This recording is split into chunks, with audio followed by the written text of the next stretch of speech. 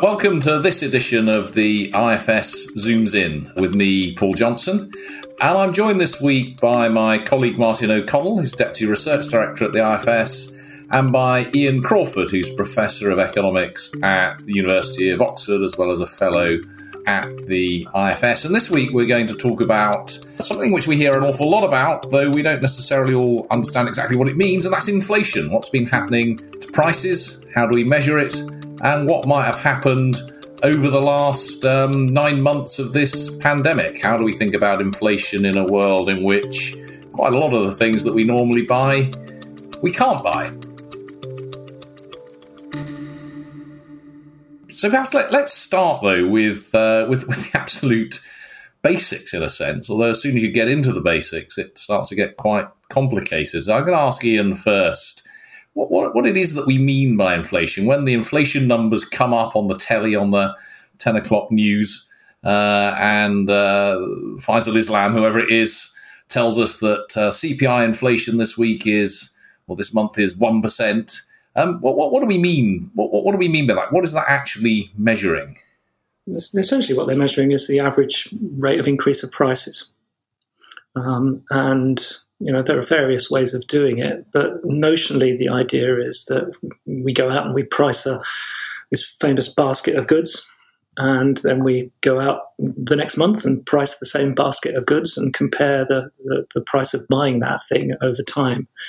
And every once in a while we have a look at this basket and think, some of this stuff looks a bit out of date, and let's put some new things in the basket and chuck a few things out. But that's the general process that we go through, at least in the UK and probably in most Eurostat countries. All sounds very straightforward. It's not quite that straightforward, though, is it? No, keeping a track of the basket is a difficult thing. It's hard for the Office for National Statistics to do it. They use something called the Living Cost and Food Survey largely to sort of figure out what it is that people buy, but that's a big national survey of spending habits, and but it takes a while to collect. And by the time they get it in to Newport or wherever they do the analysis, it's a little bit out of date, and so it's not so easy to keep the basket up to date. And in fact, it's not so easy to keep the prices up to date either, because when they go to the shops, and this is sort of particularly COVID related, they have to find the thing that was on sale last month. Now, if somebody's come in and bought all the loo roll, it's pretty hard to find the price of loo roll. And I think that's one of the things that IFS itself has been looking at recently. Indeed, and Martin, you've been looking at what might have happened to prices at the onset of this crisis. We know that people were rushing to the supermarkets to buy all sorts of things, and whilst the headline inflation numbers didn't seem to go up very much, I think you found that some things were happening. Yeah, absolutely. We've been using a large nationally representative data set that tracks around 30,000 UK households. And these households are recording essentially everything that they buy from supermarkets and convenience stores. So we know exactly what they buy and the prices that they've paid. And we've been using these data to look at what's happened to inflation in the grocery sector. And we found that in the first month of the first national lockdown, there was a spike in inflation for grocery products of 2.5%. And this is something which is really quite stark. It's more inflation than we typically get in an entire year for these products. We found that one of the primary drivers for this increase in prices was a reduction in the number of promotions that were available. So supermarkets cutting back in price promotions and quantity promotions. And this is one thing that's not fully reflected in official Office for National Statistics numbers, and it may explain in part why that didn't show up in the official measures. So that's, I think that might come as a bit of a surprise to some people, is that if supermarkets were selling things on a sale, two for one, two cans of beans for the price of one, and then they stop, That, in a sense, has doubled the cost of a can of beans, but that's not reflected at all in the statistics, is it? No, that's exactly right. So these kind of quantity discounts where the price is less if you buy more. So, for instance, 2 for the price of 1 isn't reflected at all in the official measures, but it is reflected in the data set that we are using to cover grocery inflation over the pandemic. So, Ian, you've spent quite a lot of time advising the ONS on these sorts of things. I mean, Don't blame me. Not blaming you. What's the reason for what feels like slight oddities like that some of these promotions at least aren't reflected in the official statistics? Well, honestly, I can't speak for ONS on the topic, but there is a bit of a problem, kind of a slight conceptual problem, I think, at the heart of all of this sort of stuff is that the way we think about measuring inflation is we think about a product having a well-defined price. So if you want to go and buy one of those things on that shelf over there, it costs you that much. But I think in reality, retailers are a lot more sophisticated, that there isn't such a thing as a constant price for a product. The prices they depend upon how much of something you buy. So these discounts that you're talking about, they also depend upon the composition of the things that you buy. You know, if you buy this item, you might get another item half price or discounted. So that's a sort of compositional thing. And that's on top of this buy one, get one free. So products don't really, in real world, products, the notion of a price is a lot more complex than the way we normally think about it when we think about inflation. And it's not just ONS. Academics as well have not really addressed, in fact, to the best of my knowledge, found a good way of measuring inflation when prices are complicated functions of the things we buy rather than just sort of single numbers associated with individual products. It makes it a lot more tricky. So, for example, if you think about bulk discounting, then the price you pay per unit depends upon how many units you buy. And so if you in your mind's eye, you were to draw that out, you would have this kind of, vertical axis, the price, and then on the unit price, and then on the horizontal axis, the quantity, and it would be a downward sloping function. And that function could stay exactly where it is, no change in how the shop is giving you discounts. But if people just start buying a different quantity, then the unit price is going to change. And that'll show up as a change in the rate of inflation. But it won't really be a change in the rate of inflation in the sense that price quantity schedule, the way they price these things, hasn't changed at all. It's just where people are locating on it. And I don't think that at the moment, Martin will correct me if I'm wrong, but I don't think at the moment that we've got a good theory of how you measure inflation when prices are complicated. There you go. That was my best shot at it. It's kind of depressing, isn't it? I mean, we think that when we think about economics, I think inflation we're one of the most basic building blocks of people's understanding of the economy and economics. And you're all sitting there telling us it's all too difficult. It's just standard operating procedure for an academic. You take something that's kind of simple and appealing, and you render it, off-putting and complicated. Well, perhaps we should sort of then backpedal a little, Martin, and think about what it is that we're actually trying to measure. Because we started off with Ian sort of telling us that that at one level it's quite straightforward. We're just trying to measure the increase in prices, but it's not quite that simple, is it? I mean, just take us through what it is that we are actually trying to get hold of when we're measuring inflation. Yeah, no, that's absolutely right. At a simple level, inflation rates can be seen as a statistical measure of the increase in the costs of some representative basket of goods and services. And indeed, that's how the ONS defines it. Consumer price inflation is the rate at which the prices of goods and services bought by households rise or fall. But often when economists think about inflation, they're thinking about a slightly deeper concept. They're really interested in what the measure is in the change in the cost of living. So that's the amount of additional spending that people require to do in order to keep their living standards at a constant level. And there's lots of differences in the mathematical formula used to compute inflations. And really what formula and how good the data we have helps influence how good an approximation the measure is of this underlying change in the cost of living.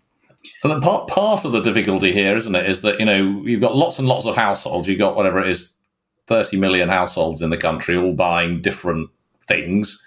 And to get one number measuring inflation, you need to take account of what all of those households are buying. And there might be some goods that get treble in price, but if hardly anyone's buying them, you don't want to have a big effect on inflation. But equally, if there's lots of things that are moving up in price a bit, some people might stop buying them and buy something very similar which hasn't gone up in price. So there's all sorts of different ways of thinking about what inflation is trying to measure. And you, Martin, you raised this difference between price increases or increases in prices and what we think of as the cost of living, which is a different thing. I mean, often in normal conversation, one talks about inflation as a change in the cost of living. I mean, that's when you're thinking about how much people want their salaries to rise by, they say, well, we want something to reflect an increase in the cost of living. But actually, that's something different from what inflation is actually measuring. And I mean, Ian, you've thought about that a lot, I know, this difference between an increase in the cost of living and an increase in prices. Yeah, perhaps one way to think about it is if you go back to a fixed basket of goods, the fixed basket of goods is fixed. There's only one way to buy it. But with cost of living, there's lots of different ways of living. And you can substitute between them. So you can swap away from things that have become relatively expensive towards things that have become relatively cheap, or your tastes could change, I suppose. And you could do that and still, in an economic sense, be as well off as you were before. And so, yeah, this idea of cost of living is a more slippery concept. But what it really is, I think, at heart, is it allows for this ability to change your behavior in response to the environment. And that's what that concept allows, this substitution between different goods, as they get more or less expensive relative to everything else, whereas your sort of classic fixed basket of goods inflation measure doesn't do that. And that's one of the main differences. Yeah, I think it's important to note that there are some measures of inflation that do seek to get at this idea of changes in the cost of living. And typically the way that they do this is use information on the basket of goods that people are buying at the moment, as well as the basket that they initially bought in the period that they're making comparisons between. Now, because the ONS measure uses historic data from the Living Cost and Food Survey that Ian previously talked about, they're not able to do this. They're not able to use up-to-date information and consumer spending patterns.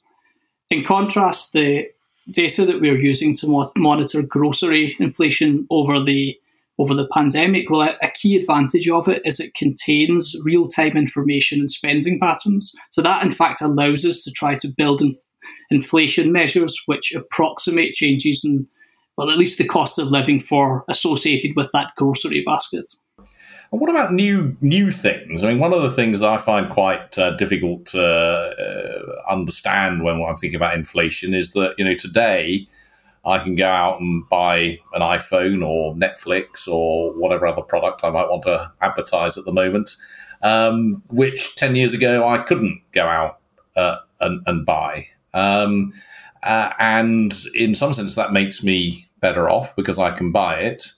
But how does that appear, or does that appear in inflation numbers at all? I mean, particularly in this sense of the cost of living. I mean, you can't really think of a cost of living, can you, when what you can buy has changed so really dramatically. And if we're looking over a sort of 30 or 40 year period and we're comparing living standards today with living standards 30 or 40 years ago, and we look at inflation over the last 30 or 40 years and say, well, look, after inflation, average earnings today are twice what they were 30, 40 years ago. Does that really mean living standards are twice as high, or might they be even more than twice as high, given that we can do all sorts of other things with our money? It's this kind of new goods issue is it's a problem that people since Keynes and even before have understood. Keynes used to talk about, well, how can we compare, the modern convenience of being able to go to the cinema compared with being able to go and watch gladiators, two different forms of entertainment. But gladiators, shouldn't be in the basket for the CPI these days. Whereas, well, actually, under lockdown, probably cinema tickets aren't either, but Netflix subscriptions, shall we say, instead. It's a problem. So there's a very sort of straightforward fix, which is to update the basket quite regularly, which is what we do in the UK. We update the basket every year. Okay, it's a little bit out of date when we use it, and it's absolutely not this kind of up to the minute type of real-time data that Martin's been studying, but it does mean that we don't still have gladiator bouts in the CPI. What that means is that you get a fixed basket, but it's only fixed for a year. And then what you do is you take these sort of annual 1 year inflation measures, and then you sort of, in the lingo of price statistics, you chain them, which means you multiply them together. So you look at inflation over the course of 2017 to 18, and then 18 to 19, and you multiply the two things together so that you can track it through from 17 to 19, for example. And that's the way, in practice, we handle it. I just want to just press you a bit more on that. You can see how you put new things in a basket of goods each year, and how those things might change. But I think, does that get round this question I was asking about how you compare? So you've got this inflation measure over 20 years, but now you can buy iPhones, and 20 years ago you couldn't buy iPhones. I mean, does that updating of the basket get round that problem if what I'm trying to measure is get some idea of how much better off or not I am than 20 years ago? If I'm comparing, my salary now with my salary 20 years ago, and I look at the inflation rate and it looks like my salary has doubled after inflation, but am I actually better off than it appears? I think it doesn't get around that problem fundamentally. It makes it a bit more palatable. But Martin might disagree with me, but what happens is the way we measure inflation is subject to continual change. Going back to whenever it was first introduced, which I think was just after the Second World War. Was it 1947? You'll remember, Paul. I'm not that old, Ian. You were probably already working at the IFS at that stage. And what's in the basket and what's being measured and the way in which we're measuring it is utterly different now from what it was then. And by dint of this annual process of rebasing and changing the basket, year-to-year changes are quite small. And so, we look back last year or a couple of years, it's pretty good, I would imagine. You go back 20 years or, 80 years, it's not really comparable because of this accretion of, lots of small, individually ignorable changes. Which are kind of okay in the short run, but when you look over it a long period, this thing is just not the same animal that it was back then. You're right to point it out. I personally think, certainly in macroeconomics, they completely ignore the fact that inflation dynamics, half of those inflation dynamics are to do with measurement, probably more. An unspecified proportion of those inflation dynamics are to do with the fact that this thing's just not the same. The philosophers, as you will always appreciate, have a word for this, and they call it the Sorites paradox. And it's the notion of how it relates to the notion of how a bunch of small changes, every single one of them is negligible, can end up making a whacking great big difference. And in this case, making the CPI not comparable with what it was 20 years ago or 30 years ago. So that's my strictest view on it, I would say. So Sorites is this thing where once you keep adding grains of sand, and what point do you have a heap, and what point did you not have a heap? Exactly. Yeah, it's exactly that. Yeah, you can't turn something that's not a heap into a heap by adding one grain of sand. That's the premise. And so you've got something that's not a heap. You add a grain of sand, it's not a heap. Add another grain of sand, still not a heap. Pretty soon you've got this mountain of sand, and you say, "No, that's not a heap," even as it crushes you into its sort of avalanche. So, have you any thoughts on this, Martin, on this issue of inflation as a measure over a period of time? Well, I mean, I think I don't disagree with any of Ian's comments, surprisingly. I guess I have a related but slightly different point. One thing that came out of our IFS work over the pandemic is that when lockdown started on the 23rd of March, there was a reduction of about 10% in products that are available in supermarkets and convenience stores. Now, this isn't quite as exciting as thinking about how we value gladiators, but conceptually the problem's similar. Now, if we go to buy, say we look for an Italian ready meal, the set of those that are available to us is smaller than the set of ready meals that were available prior to the pandemic. And that does potentially contribute into changes in people's cost of living, because those who favoured the now missing products are having to choose alternatives that they favour less. And how we think about dealing with that is actually similar conceptually to Ian's gladiator point, with the exception, though, that we may actually have some ability to estimate how much consumers value the removed product, because in the relatively recent past we've seen them making decisions over these products that currently aren't available.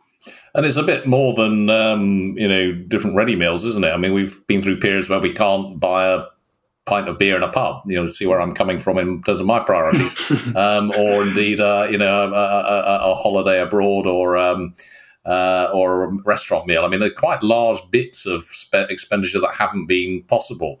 And my understanding is that in terms of that, the official inflation figures have essentially assumed that the prices of those go up in line with all of the things that have been available. But clearly, again, that's moving a long way from this idea that this is measuring anything which is getting at a cost of living or a standard of living. Well, that's right. That is my understanding as well of what they did. Was it's a little bit like saying that, well, the things that are no longer available are just like the things that were available. And, that is an assumption which will allow you to deliver each month a measure of the rate of inflation. But it gets less tenable the more stuff is missing. I mean, you've heard of these things where you have a price index with one thing in it, typically a Big Mac, right? You've heard of the Big Mac index? That's the thing that allows you to compare standards across countries. Yeah. And, there is an assumption under which the Big Mac index is exactly right. It's when the price of Big Mac moves exactly like everything else in the economy, and then it's spot on. And that's a sort of reductio ad absurdum way of thinking about what statistical agencies have been doing in the pandemic. They've been saying, well, let's just ignore the stuff that's hard to find on the shelves and assume that its price is moving in the same way as everything else. Well, it's it's kind of interesting, isn't it, that this really gets at the heart of how we don't have data to measure standard of living, because we normally think of, we look at incomes, how they've changed over time, compare that to how prices have changed over time, and if incomes have gone up faster than prices, we think standard of living's gone up. And we have this kind of extraordinary period over part of this year where, for most people, their incomes have not gone down, for most people. And the prices haven't gone up very much, and so their living standards haven't fallen on all of these economic measures. Whereas clearly their living standards have fallen enormously because they just can't do the things that they want to do. And I think we don't have a good measure of that, do we? We don't. When it comes in 30 years' time to look back at the economic history of this period, we won't see this fall in living standards that you might have expected to see. Well, that's probably true. And going back to, I alluded there's a right way to do this, where you work out, what would you, Paul, be prepared to pay for a nice pint of brown beer in a pub at the moment? And we try to work out your willingness to pay for this, and then use that as a price. That idea, you'll be entirely unsurprised to find out, goes back to at least the Second World War, where they were trying to figure out how to work out the national accounts under situations of rationing, when stuff wasn't available, and we needed a system of national accounts where you could make year-to-year comparisons where availability was being hugely affected. And so the methods that Martin and IFS have been using recently are essentially the methods that were invented by John Hicks in 1941 to deal with rationing. It's just Martin's using them. ONS isn't. So, Martin, did you know you were following in the footsteps of John Hicks? No, actually. So that's a valuable economic history lesson for me. Excellent. Well, we're learning immense amounts here, Ian. We've been thinking about.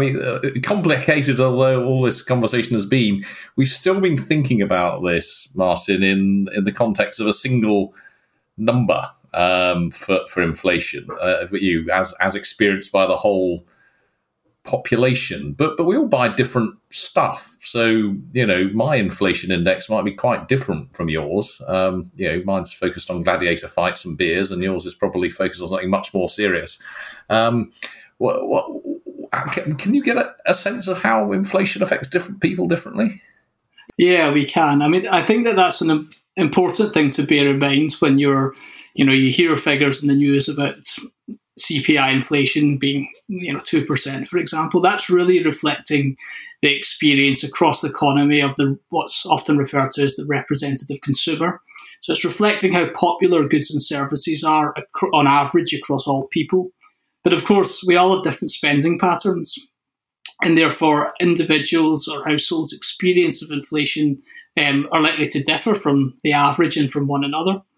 And indeed, it is possible to compute household-specific measures of inflation using information on the baskets of households, and particularly if you follow the same households through time. You can use that information to construct what a given household's inflation is. This may differ from the aggregate, both because the household purchases different goods and services, but also potentially because it pays different prices compared to what the average household does. In the context of inflation in the grocery sector, we know that across households there's really remarkable dispersion in households' experiences of inflation. So we're talking about a difference of around 2 to 3 percentage points between someone who has relatively low experience of inflation and a household that has relatively high experience of inflation. And that's something that was true both prior to the pandemic and also during the pandemic, when we had this increase in kind of aggregate inflation of 2.5%. So in fact, we've seen the entire distribution of household level inflation shifting by around that 2.5%. You referred to, so obviously people do face different levels of inflation, and sometimes, energy costs are going up faster than clothes prices or what have you, which might mean that those on lower incomes are facing higher inflation than those on higher incomes, and vice versa. But you referred to the sort of the overall measure as reflecting the experience of the typical household, but it's not even as good as that, is it? Because the measure is what is what's known as a plutocratic measure, as I understand it. So it's actually, if the rich buy a lot of stuff, then they get a higher weight in the inflation basket, don't they? Yeah, that's absolutely right. So it means that we would expect the inflation experience of relatively low income or low wealth households to be more different typically from the kind of this average measure than for richer households. So does that lead you to conclude, Ian, that we need more than one measure? And I think the ONS have been thinking about this. Should we have the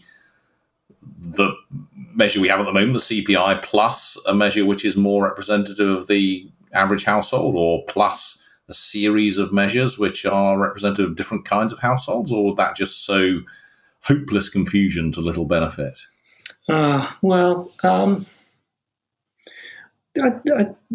Personally, I think it's a good idea to have a measure appropriate to the purpose at hand. And to the extent that we have lots of different purposes for these things, then we need different measures. Certainly in the case of inflation, a kind of one-size-fits-all thing isn't really very helpful. But that does come with a huge explanatory cost. I'm laughing slightly because I'm not the world's best explainer, as you will have just heard in the last 40 minutes or so. You get this worry that, if we have a rainbow of different inflation measures, then people will pick the one that suits them, not necessarily the most appropriate one. And this notion, I think it's called, inflation shopping, that you go and find the number that suits your case the best, is a worry. And ONS would need to explain the difference between them. Martin, final thoughts. I mean, is it your view that we could do with more than one measure, or is one more than plenty as far as you're concerned? Yeah, I think in an ideal world, having different measures for the different purposes that these things are used for would be great. Thinking about central banks targeting price stability and thinking about the uprating of benefits, they're two very different purposes, and it's really two very different measures of inflation that would be appropriate for those purposes. But I think the concerns that Ian raised are definitely valid, and I think we've seen that historically with the government using different inflation measures for changing tax thresholds and uprating benefits. So using a higher one for tax thresholds and a lower one for uprating benefits. And I think that's an example of the danger that may happen if we have more inflation measures available. Well, I'm sure that if we did, then people would do exactly as you describe, and government would no doubt be the worst at it in terms of inflation shopping. We've seen them do, as you say, exactly that over recent years. Well, if you came in to listen to this podcast thinking you knew about inflation, you're almost certainly leaving it far more confused than you started, for which we all apologise. But hopefully you've got some sense, at least, as to why this really is a staggeringly both complex and fascinating area of study, trying to understand how prices have risen and how that has affected people's standards of living, and why actually it has been particularly challenging over this last extraordinary year, as so many of those things that we usually buy simply haven't been available. Even getting one's head around what might be happening, or how to think about what's been happening to prices, is even more difficult than usual. So thank you ever so much to Martin and to Ian for a fascinating tour of the price measurement. And if you're still interested, then each of them has written plenty on this topic, both related to the current crisis and beyond. If you enjoyed this episode, please hit subscribe and rate us. And more generally than inflation, you can always stay on top of our latest work by visiting www.ifs.org.uk. Stay well, and we look forward to speaking to you again soon.